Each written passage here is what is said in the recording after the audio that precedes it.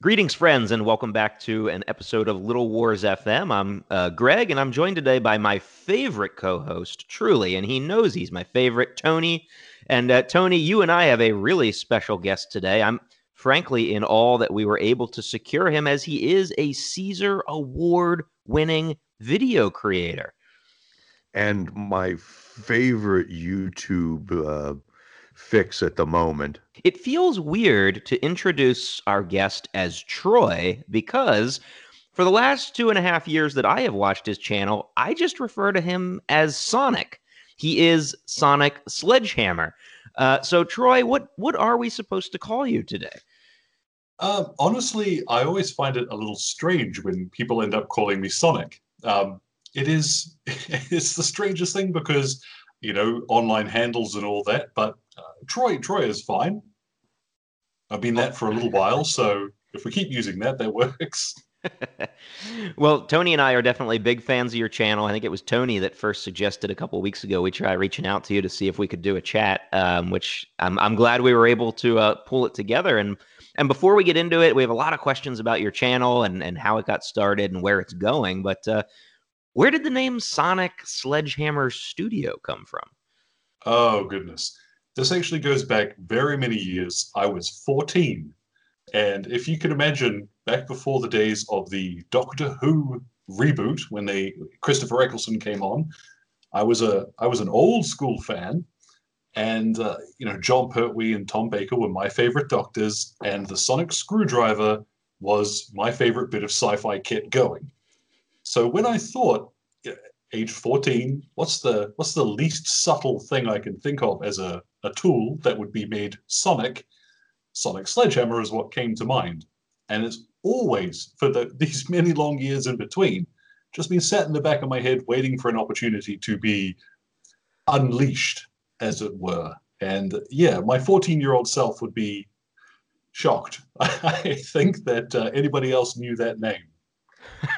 I thought we were going for a Sonic the Hedgehog reference because I am of that age where I grew up playing the Sega Genesis game. But your story is a little bit cooler and slightly less nerdy than mine, I guess. I don't know. I was a Sonic kid too. The original console wars, the old Sega versus Nintendo. I remember. Guess which side I was on. Yeah, me too. We lost, by the way. I'm not going to comment about what the actual original console wars were, because that'll give away my age. So, Troy, your accent does not sound like a German accent, even though I know you are currently living in Germany. You appear to be a pretty well-traveled man. Could you give us a little bit of your backstory of how you wound up in Germany? Because I know that there were multiple stops before that. It's been quite a journey. My accent, funnily enough, has always sounded a little weird to wherever I'm from. I'm from New Zealand originally, Kiwi kid growing up. And then at 17, my mum said, "Hey, do you want to move to England?" And England still not being Germany, you can guess there's a couple more steps along the way. But, moved to England, spent almost 10 years there. So my accent went on a bit of a walkabout tour. Moved back to New Zealand for a while. My wife, we met in England. She is German, and there's the clue. After a couple of years in New Zealand, we then moved finally to Germany, where we've been living now for 5 or 6 years. So, yeah, how I sound, it kind of throws a lot of people trying to figure out where I'm from, especially when they see like German products in the background of the videos. I got to tell you, of all the stuff I watch on YouTube, yours is one of the few things that I go to continuously. My girlfriend seldom watches when I'm delving into historical or miniature stuff, but she really likes your channel. She was excited when I said, "Hey, we're going to talk to this guy." She's like, "Oh, cool." And there's a certain appeal about your channel and about your presentation, I think, that draws a broad audience. And I'm kind of curious because I suspect that historical miniatures isn't your main focus, that there's some GW Space Marine thing going on there. Yeah, guilty. It all sort of has to do with where I got my start in the hobby. Games Workshop, Warhammer 40,000, and all that broad stable of miniatures was where I got my intro. So I've always ended up collecting more, science fiction and fantasy miniatures. So when I started putting together the videos and saying, hey, here is literally how I paint things, it's a case of me going to the massive plastic pile of shame and picking something off and just deciding, okay, today I'm going to paint this and it will be fun. As for historicals, that's been, the focus over the last sort of year or so. You might think of it as kind of a Trojan horse situation where I've got everybody, all of these Space Marine fans and skeleton fans and what have you. I'm now gently pushing the historical angle. But it is, just really a case of what interests me at any given moment. That's excellent. As someone who dabbles between historicals and fantasy miniatures, I like that there's somebody I can look at and like, oh, he's going to paint some fantasy stuff today. Oh, he's painting some historical stuff. And I can pick up some tips and techniques for either without having to admit that, I do fantasy. No, it's something that quite a few people comment on, the variety of miniatures that I do. So it is something which I think there is an audience for. There are a lot of channels out there that paint exclusively Games Workshop or whatever else. But someone who's just, sitting at the club essentially and saying, hey, look at all these cool toys. I think there's to toot my own horn, as it were, I think there's a bit of value in that. Oh, absolutely. And I see you do a couple of, you go back and forth. There's some 15 millimeter, there's some 28s or 32s or whatever the heck they're marketing them as now. Is there a particular scale, if you were to concentrate on just doing one thing, is there a particular scale you prefer, whether it's for painting or gaming? If I had to pick one, I'd say it would be that 28 to 32, 156 scale has always been my favorite. There's just such a vast selection of miniatures out there. And I think for spectacle, as someone who paints probably more than I play, I prefer the larger canvas of a slightly bigger miniature. Looking at some of the games that are out there, particularly 6 and 15 millimeter figures recently that I've really started taking an interest in. If you were still to ask me to pick, I'd have to say 28 mil is the favorite. And you mentioned that you paint more than you game. Sadly, given the state of my room here that I'm sitting in, I'm apparently gaming more than I'm painting. What sort of gaming, when you have the opportunity, what sort of gaming are you gravitating to? Is there anything in particular, or is there a particular genre that you prefer? It's really down to whatever I'm feeling at the moment. I'm pretty lucky that, my collection spans so many years and so many different things that if I watch a movie or something that just hits me in the right way, I'll go pick up something which is relevant. One that has really seen a lot of playtime recently is Frostgrave. My other half, she was interested in that too. So, with opponents being in short supply at the moment, you take them where you can get, and she's been enjoying that as well. But yeah, I play a little of everything, and it's never as fixed as I guess some people might like. Now, our club's pretty eclectic as well, even occasionally slipping in a hidden sci-fi or fantasy game when the cameras aren't rolling. So the eclectic nature, I think that's the case for a lot of clubs. And I am curious because I don't know much about the gaming scene in Germany. How long have you been in Germany? And I know you're about to make a move within the country. And what is the gaming scene like there? I mean, pre-COVID, COVID has changed everything. But before that, did you have a regular club that you were a part of, or are there players? There are actually quite a few gaming clubs and stuff like that. Ironically enough, I'm actually quite a shy person, so I find it difficult to sort of put myself out and meet new club members and things like that. But I know that there is quite a presence here, and not just for Games Workshop and other Citadel stuff. I know quite close to where I'm going to be moving to, there is a club that plays a lot of historical stuff. Particularly, they're into bolt action. So, hoping I can squeeze some games in there once we've all got once we've got our shots. Gaming here, I'd say, is probably a little more reminiscent, similar rather, to how things are in the US. Because, as I understand, most of you guys' gaming is done at clubs and stuff, and similar sort of situation here where not everybody's got the room.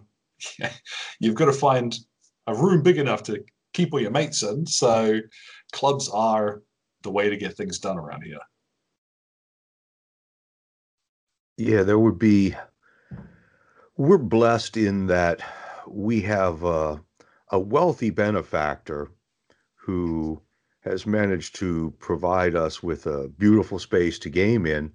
But a lot of groups in the U.S. are playing games at the local comic book store or game shop.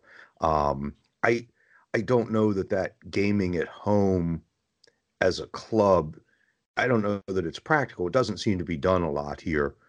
Generally, meeting it up with the buds at the club, whether it's a comic book store or something similar to that, seems to be the way to go. And I think that presents an opportunity for, meeting new people and getting new people involved. Whereas you're gaming in somebody's basement.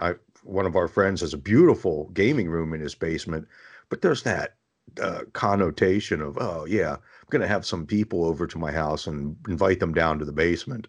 That puts off, maybe it's all the horror films I've watched, but it puts off some element of the populace. So yeah, I think that club scene is a valid way to get people into the hobby. That's interesting. I had always heard, and then this is anecdotal, and it goes back several years, that wargaming in Germany was not as popular because Germany has a very sensitive history in the 20th century, and there weren't as many people that were comfortable going out and playing war games. And I'm sure over time that does change, but do you sense any kind of lingering hangover of that, of people who are resistant to get into the hobby because they feel it's maybe too sensitive? It's actually a really interesting discussion that takes place here pretty much every time you see a large influx of new people coming to wargaming. I'm not sure if it's just the guys that I know or if it is indicative of more of the country. But we've had some really interesting talks about what it means to play historical war games. Whether or not that is essentially appropriate given that history. And general consensus is really one of respect for the historical sources. What happened? What were the facts? You're not likely to see folks here running around with, Waffen SS armies on the table. There is still that resistance. But as far as historical wargaming, and particularly World War II, I think there's less resistance. There is a real interest as long as it's approached with genuine interest and compassion's not the right word. What am I looking for? Sensitivity towards the topic. Sure. No, and that's something that we talk about in our club all the time for our gaming here, particularly for us, when it comes to ultra modern gaming. Even for me, I don't have any direct military experience, but sometimes it does feel a little strange to, play a game set in Afghanistan. I mean, there are still U.S. troops fighting in Afghanistan 20 years later. So that's an active conflict that people play a war game on. So there is an appropriateness question. And of course, in Germany, given Germany's unusual history, those questions are magnified tenfold. And it always seemed like that might be something holding back interest in wargaming. So to me, it's nice to hear that there are people who are over there taking it seriously and who are feeling like they might be able to tread into that, because it is a great hobby to explore history if you're interested in the history and respectful of it. We've been fortunate here in the U.S. in that we've avoided any real national discussion about the American Civil War now for 100 and, 150 We'll just years. keep ignoring We've that. managed We'll to keep talk avoiding around it. Yeah. So Always easier not to confront that. Well, we've gone way off the rails, and I want to pivot this discussion back to one of the main reasons we invited you on here, Troy. We want to talk about your channel because we are also content creators here at Little Wars TV. We've been doing it for a few years. You've been doing it, I believe, a little longer than us. And one of my questions is, how long have you been doing this? We started about 2.5 years ago. And why did you start? Was this just, did you have a plan in mind that you were going to try and maybe build up a small channel, or were you just throwing videos out there and thought, oh, I'll just film myself painting at my desk? Honestly, the idea that there was ever a plan is giving me far more credit than than I deserve. It genuinely just started, like you said, me recording myself painting at my desk. I have a couple of buddies in the US who knew that I'd been painting for a while, and they wanted to put some painted miniatures on the table. I think it was for a Call of Cthulhu game. So I thought, hey, basic colors and washes and shades, that sort of stuff. That's really simple. I'll just record that so that I can show them. And then people started asking questions. And I thought, well, the easiest way to answer a question of that nature is to demonstrate. So out came the camera again, and one thing led to another. And I think we're on year 4 of the channel. And yeah, any success has been completely accidental. So I am as bewildered as anybody. The question of how have I done this? I don't know. It's completely by accident. So yeah, bear that in mind if you've got any questions. Well, that's a happy accident then. As part of that happy accident, why have you continued? You must be enjoying it to some extent. So, what does that look like over the course of 4 years? Your passion clearly has not waned for the project, which it does for a lot of creators. They create a few videos, they get excited in a burst of enthusiasm, and then after a year, they're done. But you're still going. I think so much of it has to do with the feedback that I get from, other hobbyists. In particular, like parents and students who are either returning to the hobby or picking something up that they might not have done before and saying, oh, your videos have shown me a way that I can get, passable results, and I don't have to study painting for 6 years before I feel confident putting miniatures on the table. And it's just it is a little warm, fuzzy feeling every time somebody says, your videos have helped me with something. So I think so much of it is just based on what I find interesting. So you are guaranteed at some point there's going to be me showing you, hey, I found this cool thing which you probably find interesting. And since I'm not beholden to any one theme or a producer or whatever, I'm free to just hobby butterfly. So my interest is maintained by, well, I'm not stuck with anything. So once a week where I can, out comes the camera and let's have some fun. Let's paint some toys. that's awesome. Greg, take some notes here. He's not bound by anyone. Oh man, yeah, that is nice. So you've been doing this for quite a while, and your channel's been doing this for quite a while.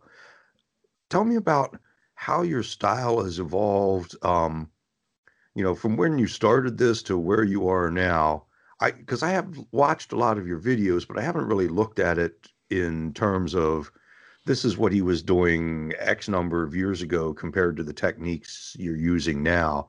But talk to us about how your style has evolved and how you think what do you think about how the painting styles in general are evolving? I mean, washes and contrast colors and all that are all the rage now. So, contrast and compare your style now versus your style. I mean, contrast is an interesting it's an interesting point on the whole subject of how my style has changed, because I would suggest in the main, if you watch a recent video and then go back to some of the very earliest, I'm not doing anything hugely different. In the main, I tend to be finding either new products or a slightly different way of doing something, which is just honing my particular style.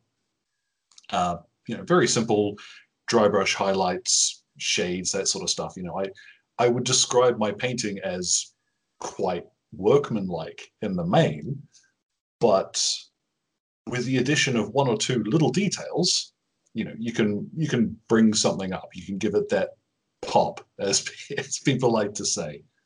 So I'd say probably my style hasn't changed much, but a lot of products and discoveries over the years have made that easier for me to do. So hopefully that translates into others finding it simpler too.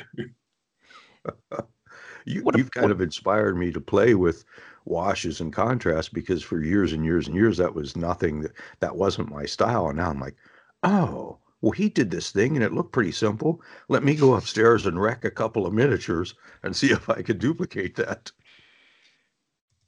And I think you bring that. I think one of the things that your channel does very well, and that your presentation of the work does very well, is you make it seem attainable for Joe Everyman who's painting up his first GI or his first ogre or whatever. Your presentation of the process is very well thought out, very well documented by the camera, and it comes across as, oh, I can go do that. And I think that's a huge boon to the hobby. Thank you. Yeah, it's really kind of you to say. I do. It is deliberate too. I think there is real value in somebody. I've mentioned it a few times. The idea of an easy win. You want to be able to put your foot in the door and have a success when you get started painting. People, who start with my sort of style will, I guarantee, almost certainly end up painting better over the years. But my army painting method is one that I think is attainable. It's deliberately very simple, and as I'm always pointing out, these are toy soldiers. They're little bits of plastic. If you make a mistake, whatever, we can strip it if we really have to, which is another one of those reasons why I leave so many of the little burps and noises and mistakes that I make in the videos, because I think some tutorials kind of lose a little something by polishing all of that out. You aren't seeing a genuine experience, whereas I'm too lazy to edit. So you get the whole trip, You mentioned being too lazy to edit, and I want to follow up on Tony's question on how your style has evolved. He was focusing on how your painting style may have evolved. I'm curious about your video style. Has that changed at all? Is the way that you film a painting tutorial today the same as when you started 4 years ago? Recording wise, it is still very similar. The funny thing is if you'd asked me this in about a week's time, I would probably give you a completely different answer.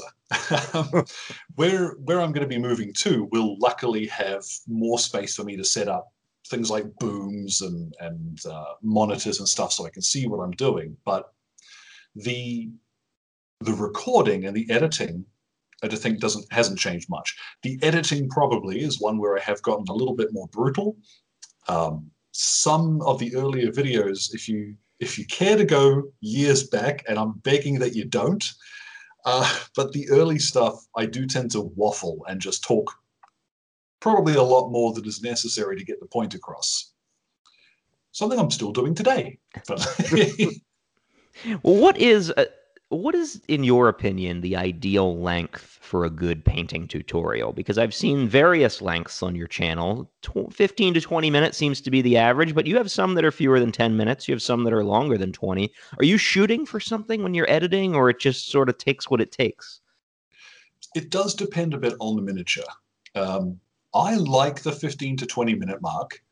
I think for most YouTube audiences, that's about the right mark. Any longer than that, and you're probably going to lose some people. And depending on the miniature, if you trim it too short, you're going to miss out on useful stuff. Sometimes those real short videos, 8 to 10 minutes, it's just a certain technique that I've discovered or something cool I wanted to show off. But it is very much dictated by what I am painting. Well, I'm kind of curious to get your opinion on this because I watch your painting tutorials and I find them to be sort of a model of what a painting tutorial video should be. You seem to touch on all the points without a lot of editing or unnecessarily watching the guy brush the color on for 20 minutes kind of thing. In your mind, what are the salient points? What are the elements that would comprise a good painting tutorial? If you were to say, here's somebody I like and why, or if you were to make an outline of what makes a good painting tutorial. Ooh, that's a that's a big question. I like, when it comes to my stuff, I try to make sure that everything is essentially self-contained. So if you do watch back-to-back 2 or 3 videos of mine, you're going to see repeated information. And I think that's a product of expecting that somebody can just jump in at any point, If I were to say there's, important steps, discussing thinning your paints is one of those ones which I think I probably don't cover quite as much as I should in some videos. Discussing, at least in my case, because I paint from so many manufacturers, an opportunity to discuss different paint brands, how they might behave differently, how you might choose a different color. I'm always trying to, when it comes to Citadel products, bless them, but there is quote unquote a right way to do things. And seeing people make that jump to historicals, very often I'll get comments and questions that are, am I allowed to use this color, or will this color look good? It's like, bless you guys. Yes. So I think a little bit of discussion about the reality and why I've chosen certain colors tends to help. And then as far as demonstration, it's really just a case of, well, here's what it's going to look like going on. You don't need to see me paint every millimeter of this guy's trousers, as long as you can see how the paint will flow and how it's going to cover. And that's where I base most of my editing off. What are the points that you really need to see for the demonstration to make sense? The rest I can just tell you. Well, I think that's the thing that I can't speak for Greg, but I know for myself, that's one of the things that draws me to your painting tutorials is that you don't spend a lot of time on the extraneous bits. Yes, okay, he's painting the trousers. And you don't spend a lot of time, like some of the videos will do like some speeded up action of the painting process, and they're skipping what I would consider important stuff to show us painting the colors. I think that you managed to hit all the important points, or at least all the stuff in your video is important without being dwelled on interminably. And I think that's yours is, in my opinion, a good model. If I were to point to somebody and say, you want to do a painting tutorial, watch this guy's stuff. And I think that you're presenting material at a level where advanced painters can pick up tips, but still at a level where people new to the hobby can look at it and say, oh, I can imitate that and get myself rolling on painting miniatures. And music's a great example of that, Tony, because I have tried to watch tutorials that I thought were interesting topics, and like half of the video or more is the guy speed painting with music in the background. It's like Oh yeah. I'd like to hear what he's thinking. Like if you're going to show me the speed painting, then could you at least tell me what you're doing? And Troy, in your videos, you're always talking to the viewer. You're always explaining to them this is what's happening right now, and that if you're trying to actually learn something, that is far more useful than somebody playing a song and you just watching them speed paint. Yeah, I love that royalty-free music too. It's a nice touch. Oh yeah. But one of the things that I picked up very early on when I was being taught to paint, essentially, was that the why of things is important. Why am I choosing this color? Why am I dry brushing rather than highlighting? Why is always the question that needs to be answered. So when you hear me waffling away in these videos, I'm normally explaining a choice, which I think will help somebody when they pick it up and they try it for the first time, or if they do want to adapt that technique, well, they've got a better handle on why it might be useful for them or why they might want to change it. You mentioned learning to paint. Where do you think you learned to paint? And today, I mean, right now, how much YouTube do you watch? And are there other channels where do you have favorite channels that are painting channels that you are watching where, you're getting tips? Because one of the joys of this hobby is that it's forever, right? I mean, Yeah. all of us are always trying to improve our miniature painting, no matter what level we are at. So all of us are looking to learn somewhere. Where are you learning today? Well, I mean, I really got my start. I was a young man and I worked for Games Workshop. So one of the things that we had to do back in the day was paint miniatures up for the cabinets. And that was honestly, ironically enough, my manager at the time, hello, Paul, he really drummed into us the idea that it doesn't need to look like it does on the box. And that was mind-breaking. As a young guy, coming to Games Workshop and I can just dry brush a Space Marine? What? And from a couple of years, in retail, army painting method is really what I've been using ever since. But as for picking up other stuff, particularly from YouTube, Storm of Steel Wargaming, another Caesar Award winner out there, is one of my, it's one of my favorites. He does do, Alex, he does a lot more battle reports and stuff, but I love seeing what he's painting, particularly because it's another fella who's looking for the quick way. And I absolutely meticulously steal content and ideas and methods from anybody that I can get my hands on. So I'll put my hand up to that too. There is another fella, Old Average Brit Wargaming, which is quite a mouthful as a channel, but I haven't heard of that one.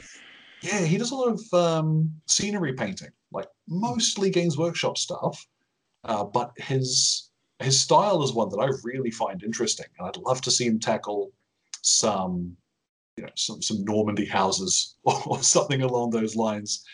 I don't get as much time to watch and essentially consume content as I would like, but yeah, there's always someone out there that, YouTube's algorithm is generally pretty good about pointing me in the right direction.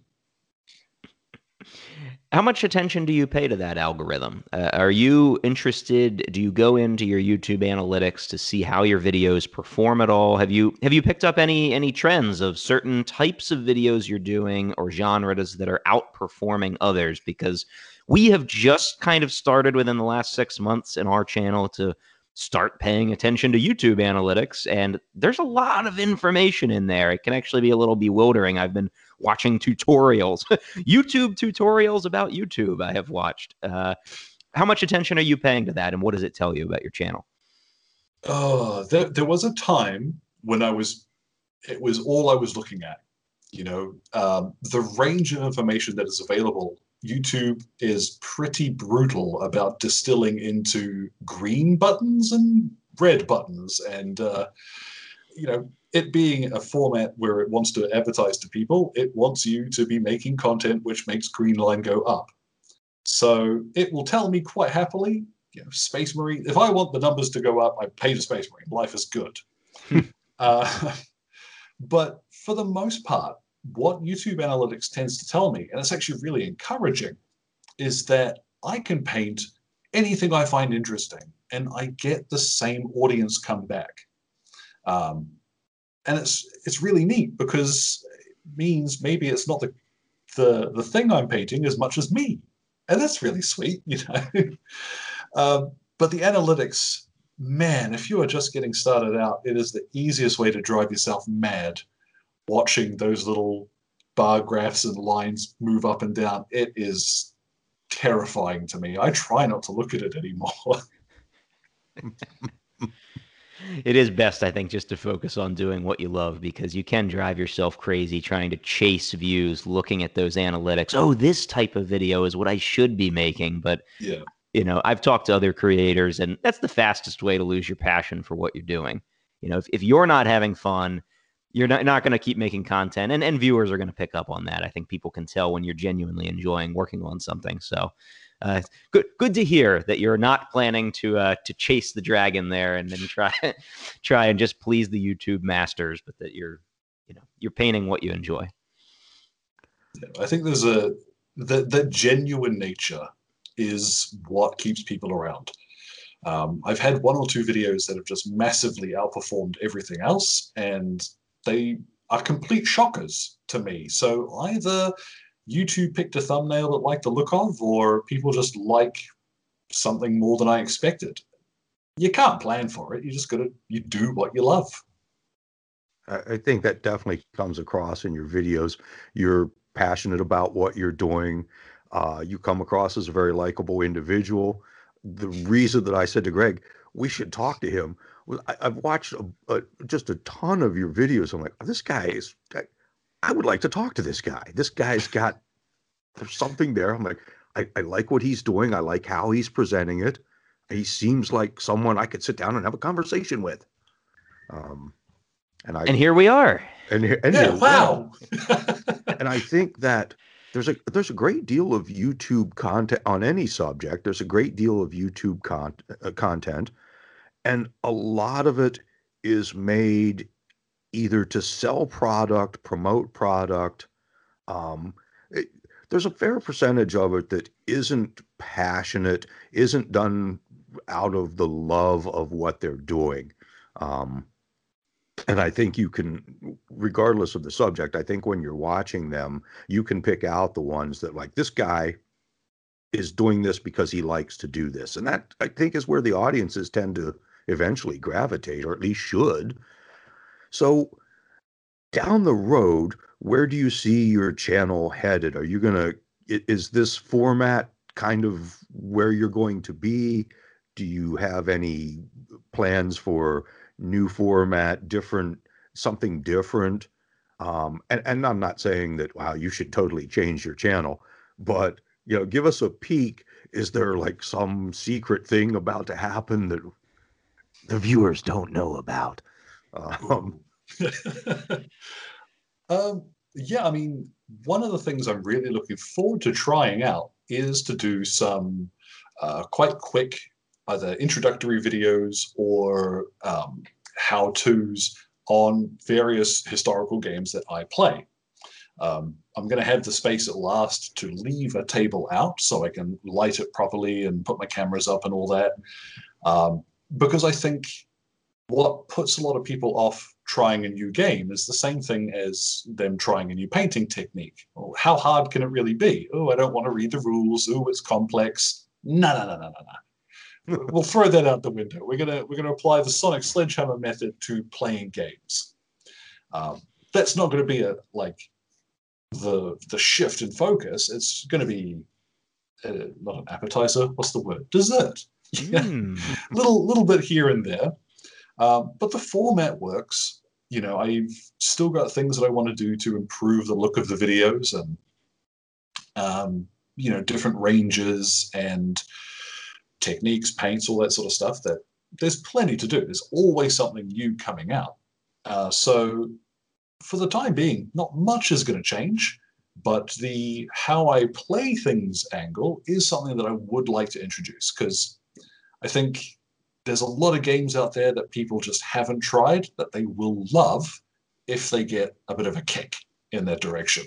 Oh, I love that idea. That's fantastic. I would be excited to watch that because we play so many different games in our club, and it's fun to hear people's sort of impressions of others. What off the top of your head, as you think about this idea, what are a couple of those historical games you mentioned that you're playing right now that you're excited about that could be candidates for how I play things? Well, at the moment, anything which you can play solo is is kind of a really big bonus. So one that I really think is probably going to catch people's imagination a bit is 5 Minute Kursk, which is from Nordic Weasel Games. That one's got quite a simple sort of decision tree for enemy AI. It's a squad-based game. So if you think back to like Men at War on the PC, if you remember that sort of series, it's a very similar sort of beer and pretzel style game. But I've run through a few games of it and really enjoyed it. So something that is simple and fun, it just fits my style down to a T. So that's one that I want to do. But some of the others, you know, your classics like Chain of Command or oh, my mind's gone completely blank. But I am going to have to I'm going to have to play some more games. You know, that's going to be the fun part. Yeah, there's nothing wrong with playing more games. That's for sure.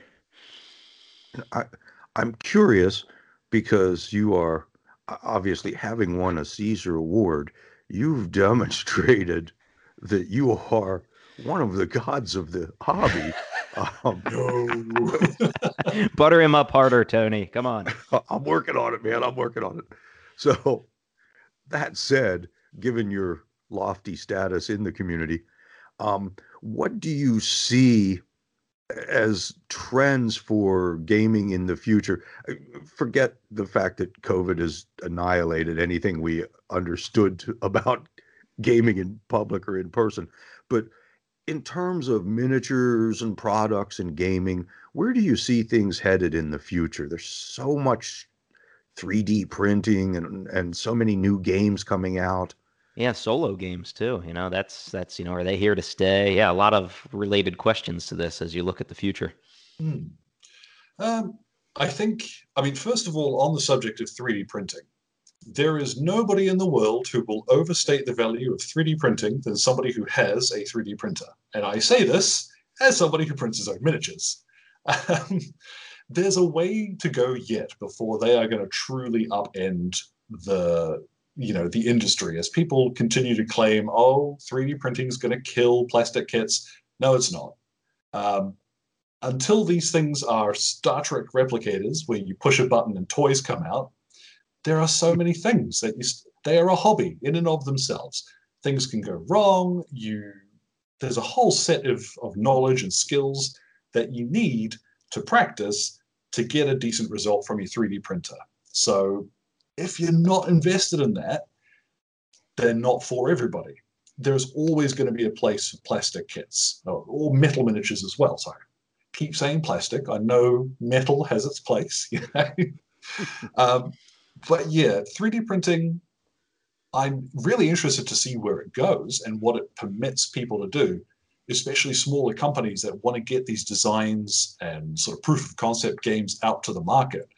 But it's not going to completely flip the industry on its head in the next 5 years. Solo gaming, I think, is something we're going to see a lot more of, even after the current situation is dealt with. I think the value in being able to pull out just a handful of miniatures and play a game, you know, it's fun. And with more people having sort of essentially been forced in that direction, the resources online are there now in a way that they weren't a year ago. So I think we are going to see more people branching out as a consequence into new games or eras of historical wargaming that they might not have tried previously. Because if you can throw the idea out of, oh, I really want to do 30 Years War, but nobody at my club plays that. Guess what? They don't need to. You play it. That's something I'm really interested to see. And And off the top of my head, if there's anything which I think we're going to see more of in the next 5 years, Games Workshop's game in a box sort of things have been around for a while, but looking at how Great Escape games, if you look at Dead Man's Hand or the Chicago Way, yes, I think we're going to see more two-player skirmish boxes. Game in a box experiences are super valuable as an introduction to your brand, as it were. And I think we're going to see more of that from folks that just want to put something out. Hopefully, some of them would be good. That would be nice too. Right. Well, if we're forecasting the future, Troy, let's talk for just a second about the future of your channel. I know you said it's a happy accident that you got to where you got, but you've got over 40,000 subscribers now. Are you seeing the channel as something that could become a full-time job for you? Is that something that you would want? I mean, do you want to be a professional YouTuber, or is this a hobby? It is a question that I had not really pondered except for the last maybe 6 months. Seeing it actually come together has been really interesting.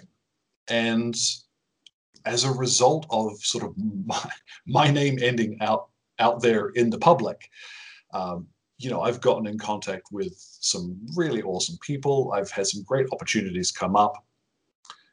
Would I want to do it professionally? I think it would always require that I'm able to say no to a company or whatever, because if you ever see me promote something, if I think of myself as a full-time YouTuber, let's just say that, the danger is always there that I'm not being genuine about what I'm sort of putting on the channel. And if you look at anything where I promote a product or what have you, it's because I genuinely use it and really like it. So the measure of could I make this work professionally, it would depend in a large way on can I stay honest with viewers. I would love to make this something more serious. I really would like to continue with what I'm doing, because as I said earlier, people, they come and tell me that it helps, and I am a huge softie and I like hearing that. So the warm fuzzies are a pretty powerful motivator in that respect. So for the foreseeable future is the short answer. Well, Tony, I've got one last really sneaky question here for Troy. But before I get into my sneaky question that he's not expecting, what else is on your mind? Do you got anything else? I think we've picked his brain pretty thoroughly.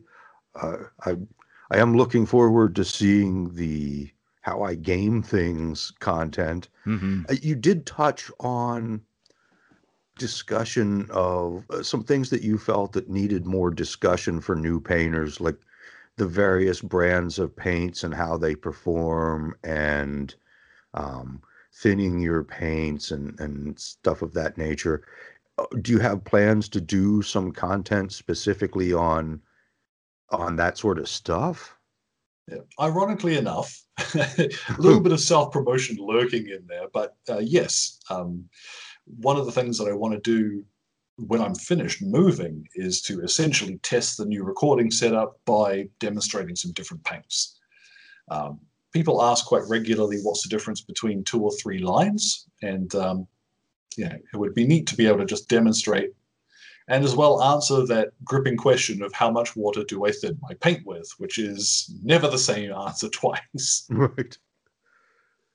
And hopefully you're going to do in there, you'll throw in a tutorial about wet palettes, because I have some friends who use wet palettes, and like, oh, you should be doing them. Like, I'm freaking terrified of that idea. I've been doing this this way since the late 70s. And by God, I'd like to say my way works fine, but the truth of the matter is that there are some techniques that I'll see somebody, including you, do, and I'm like, no, that scares the crap out of me. Wet pellets are a funny one, because I was in a very similar boat to you for quite a while of, no, I don't need one, my way works. And then I tried one, and life changed for the better. Oh, damn it. It's terrible, right? I would say that they aren't a genuine need, but they are a very nice to have. So yeah, that's something where at some point I'll have to actually touch on comparison wise and go, here's how my painting, or at least my method, has gotten easier as a result of this tool. All right, Greg, what's your top secret question? This is a question I love asking gamers, especially who are really into painting. Troy, I would love to know what is currently on what we will call in the hobby your pile of shame. Because I know every gamer has miniatures sitting in the back corner of their desk or maybe under the desk that they intended to paint for the longest time.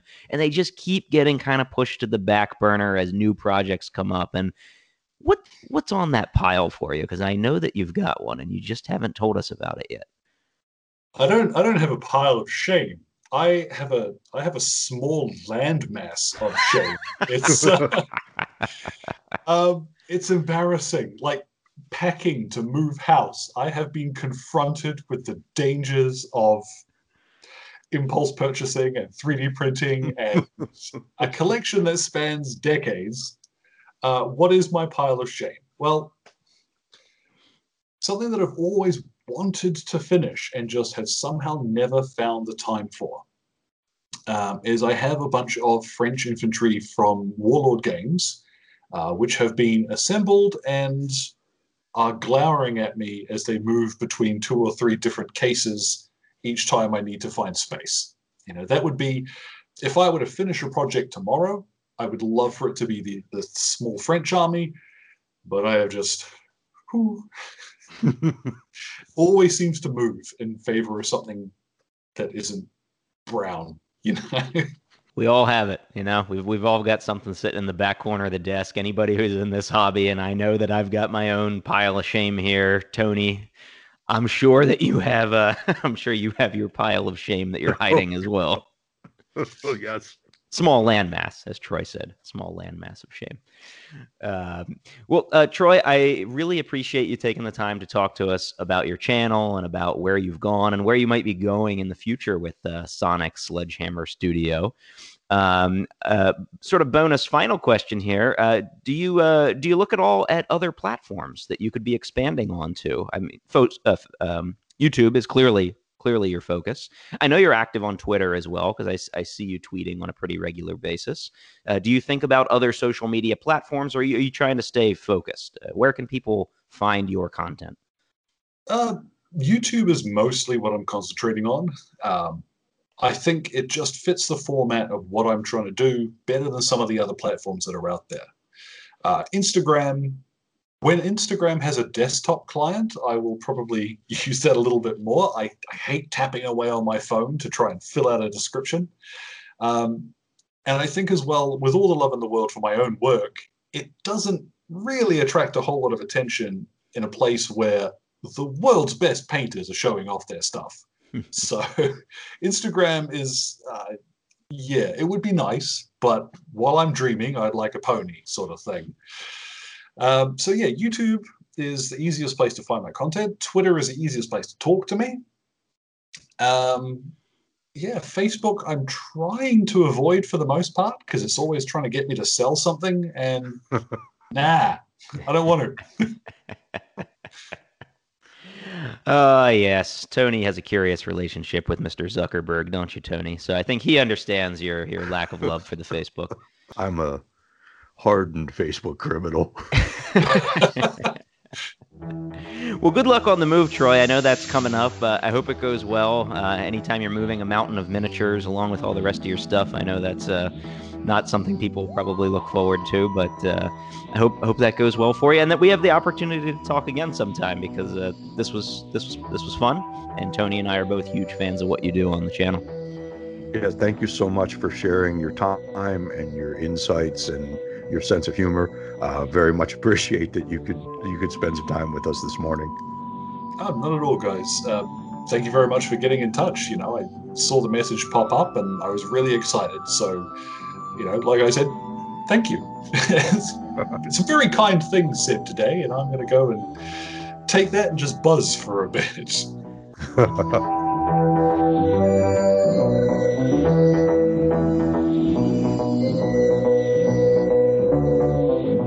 I see Kev Dalmore's stuff. I'm like, oh, I'm always completely floored by his stuff. But I know that because that's not what I do for a living, and that I've got a full-time job already, and I've got a yard to maintain, and grandkid on the way, and all this other stuff going on in my life, that's not for me except to admire from a distance. On the other hand, you're doing the sort of thing that I'm trying to do over here. I've got this. I foolishly promised somebody at the club that I would have miniatures for such and such a game on such and such a date, and we've all been there. Don't give me that look. I didn't say a word. Yeah. Just thought it very loudly. Right.